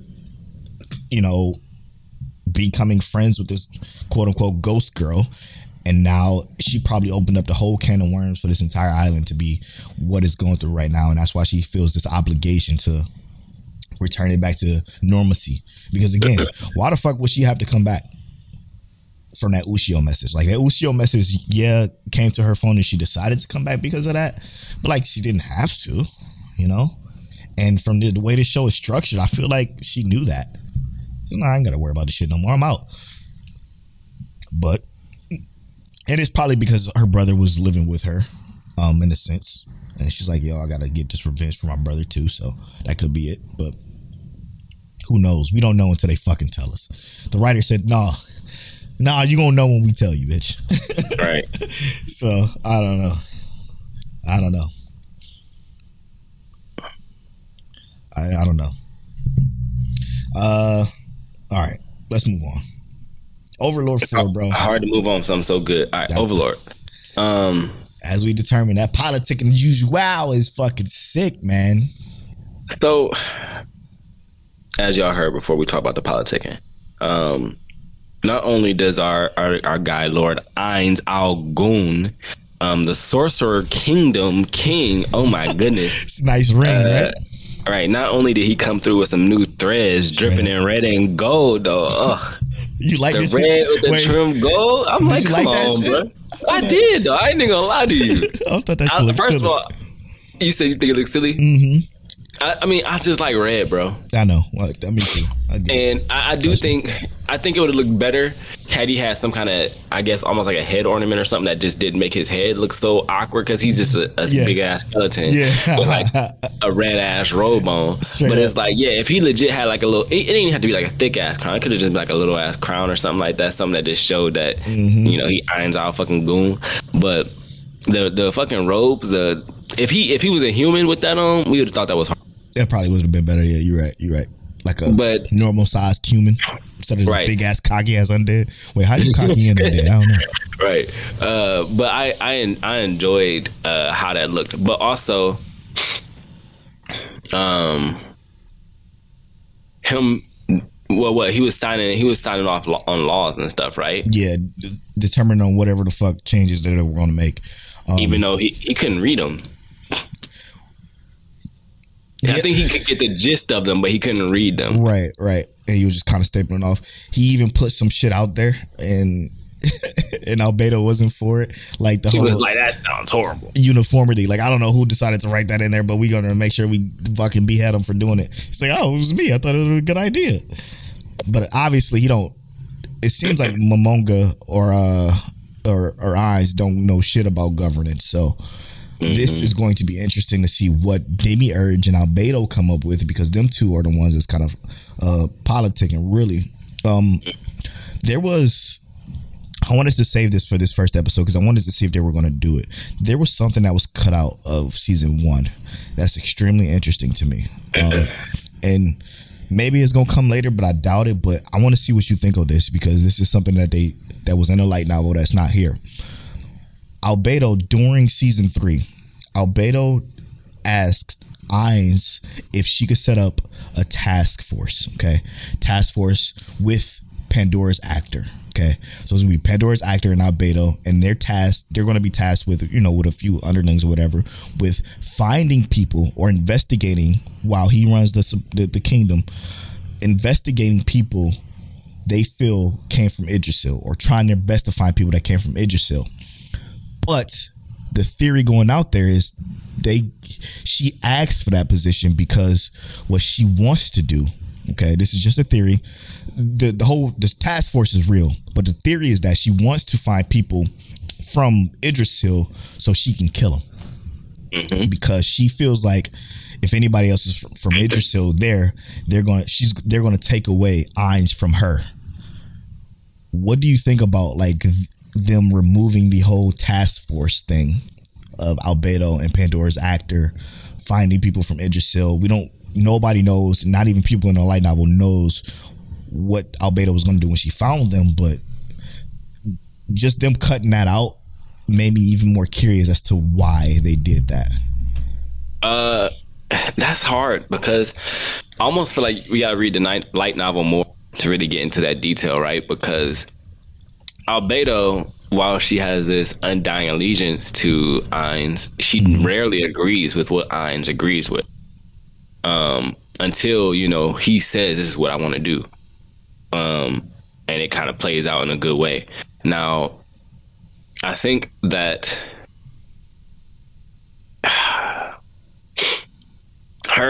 the thing is with that is that I don't think that the idea of Ainz leaving, like Ainz won't leave them. Yeah, that's not he values them. We know that. You talking about like them being strong enough to take him? No.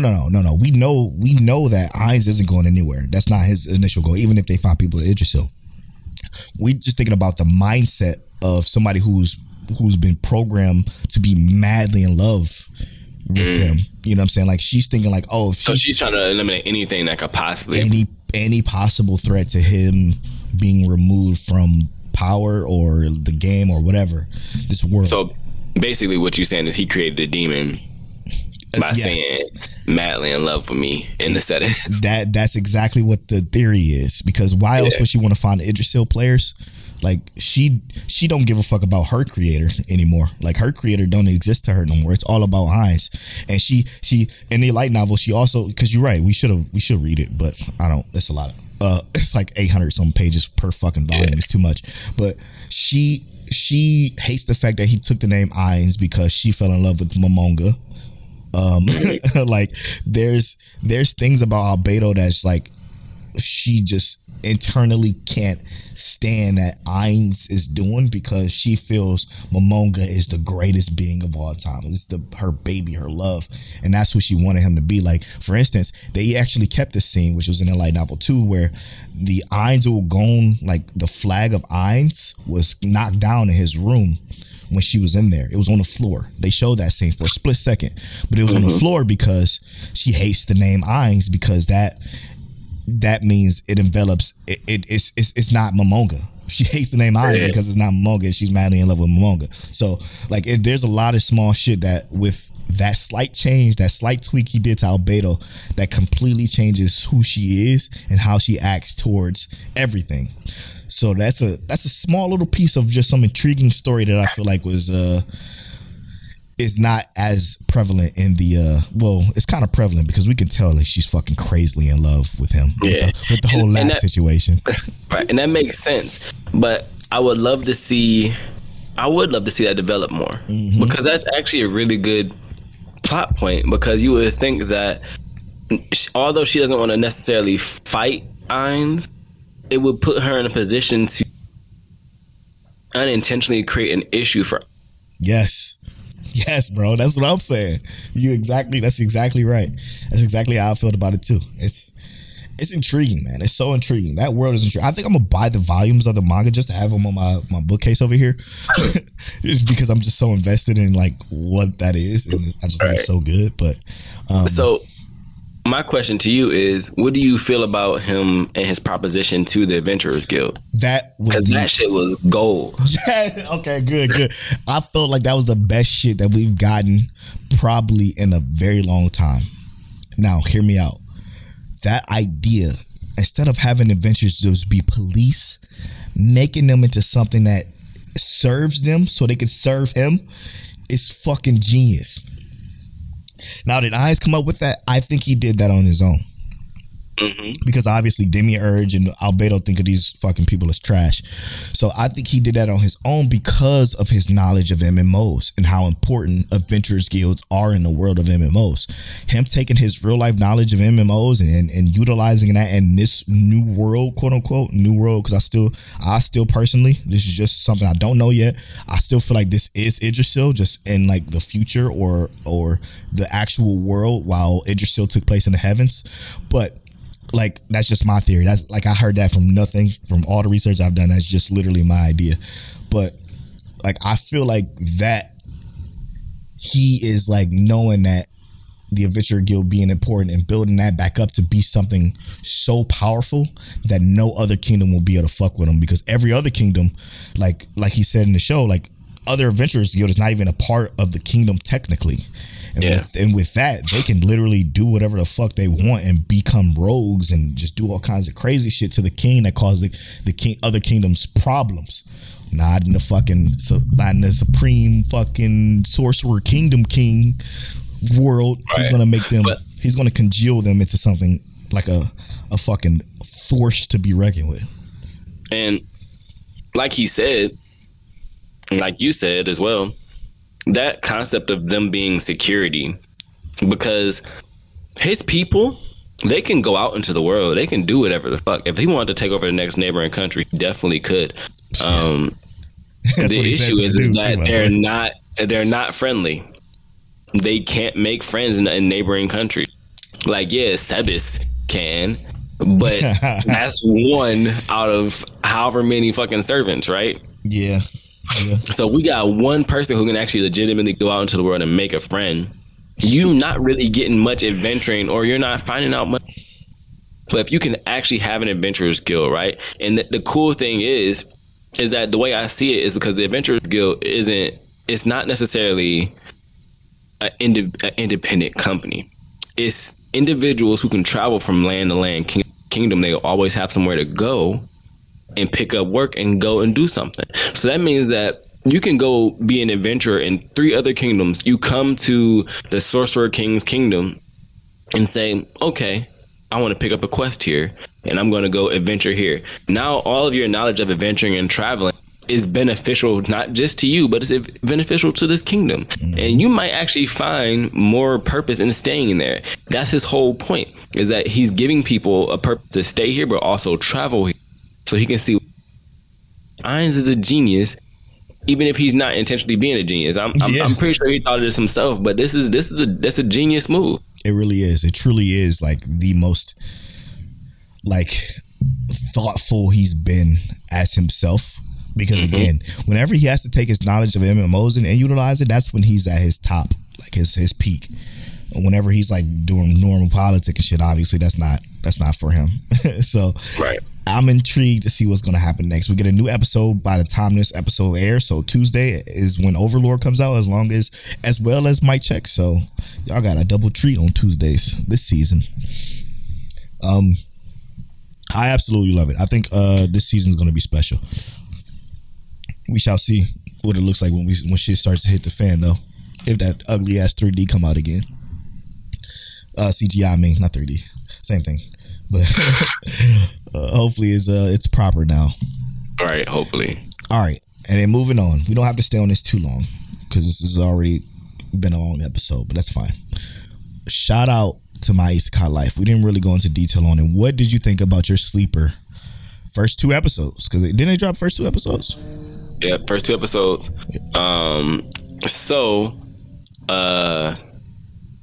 How our character himself, he's that kind of, I feel like he's the kind of main character we normally like. Quiet, calm, analytic. He's not as like high energy and whatever, but he is still very I would say aware of his surroundings and situations. Yeah. Well, you know what I like about it? I like that his previous life is leaked into this one. So you know how people when the art style they do for it. Yeah, well, you know how when he come from another world, they get excited. They're like, "Oh, another world, time to live." Blah blah blah blah. No, he's like, "Look, I was an office jockey or junkie or whatever. I've been taken advantage of, and literally it killed me. It literally killed me. So I'm coming to this new world with my same. Listen, I'm fucking melancholy. I'm a fucking worker." And I just do work. And you could tell he has PTSD from his past life, essentially. Yeah. And that PTSD is going to be probably the only antagonist that's going to affect him because this motherfucker is powerful. Yeah, he actually is pretty ridiculous. And you could see what you're talking about in the second episode. Talks about, okay, these girls are trustworthy, but the guy that was helping, he finds out who he is, what he's, and kind of handles that situation relatively quickly. Yeah, and he's like, I mean, even with those girls, he's like, I trust them and all, but I feel like I'm gonna be the one doing all the work here, and I don't really want to go through that again. Like you could tell that shit is gonna keep coming up and keep poking them and keep poking them and keep poking them until something happens. You know, I don't know. What's got to be cool about it though, and I almost feel like it's meant to be that someone who probably was doing all the work in a previous life now is a summoner. But the thing is you would think it's still him though. That's what they oh, never mind. It's still technically like his power, but if you saw like he can cast his power through the slimes. Yeah, okay. Just make sure, because I was just about to say in episode 3, which I kind of watched ahead because it came out today and they were recording this, which is Monday, because we usually record on Sunday. Basically, when he's with these girls, he says, like, it's still me, but I'm doing it through the slimes. He says that, so but the slimes are still technically independent of him, right? So, like, the slimes can carry stuff, do stuff. Yeah, he's using his power to enforce what the slime can do, but he also consistently will always have a team. He's got Proud Wolf. Yeah. And he got a shit ton of slimes. Shout out to Proud Wolf. Proud Wolf I feel like is outspoken half, because Proud Wolf seem a little pessimistic. How's your name Proud Wolf and you acting like that? And you not so proud or confident, or I like that, man. I like, you know what I like? I like the fucking thing they do when he was on top of the tower and he was casting those spells to stop those demons from coming to that town, and he fucking pulled up his UI basically, and he was casting shit. But when he pulled it up, that animation of that camera when it twisted and did the whole curve monitor thing, and he was fucking clicking shit, I'm like, oh, that shit's dope. I'm like, that shit is so dope. I like this one so far. Like this is one you got to keep week to week. Like I got to see what happens next. Yeah, I got to see what happens next. Yeah, I absolutely love it.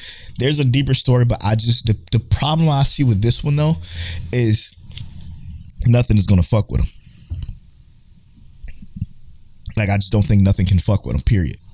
At all? Nothing at all. Mm-hmm.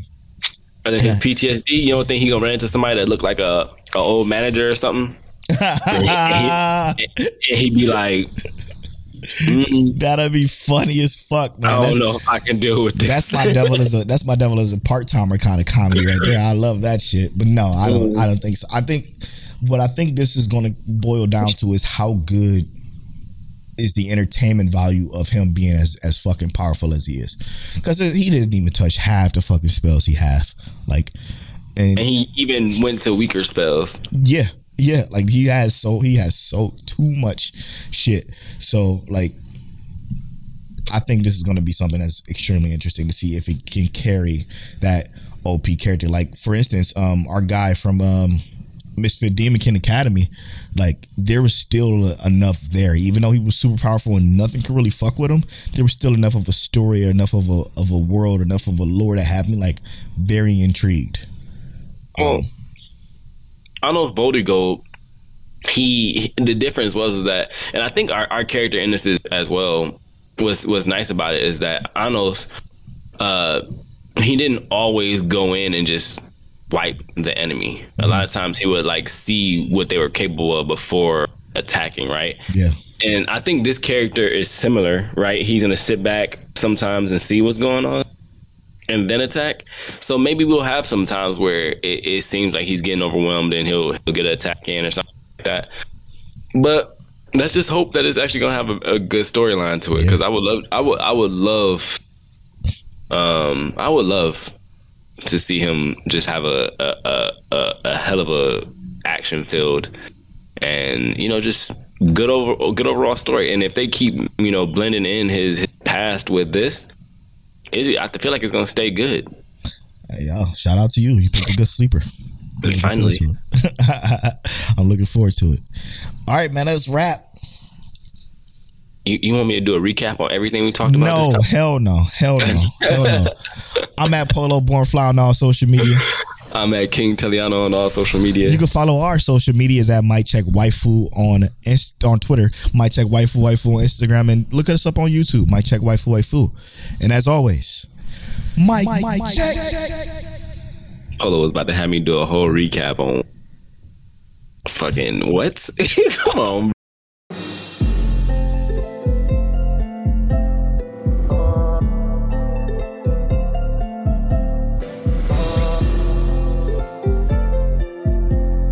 You're now tuned into Mic Check Waifu.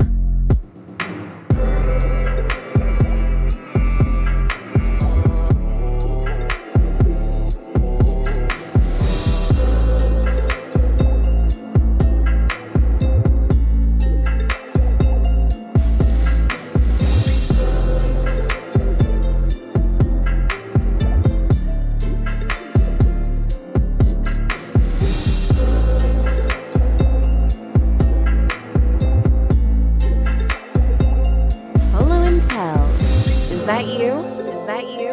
Is that you? Is that you?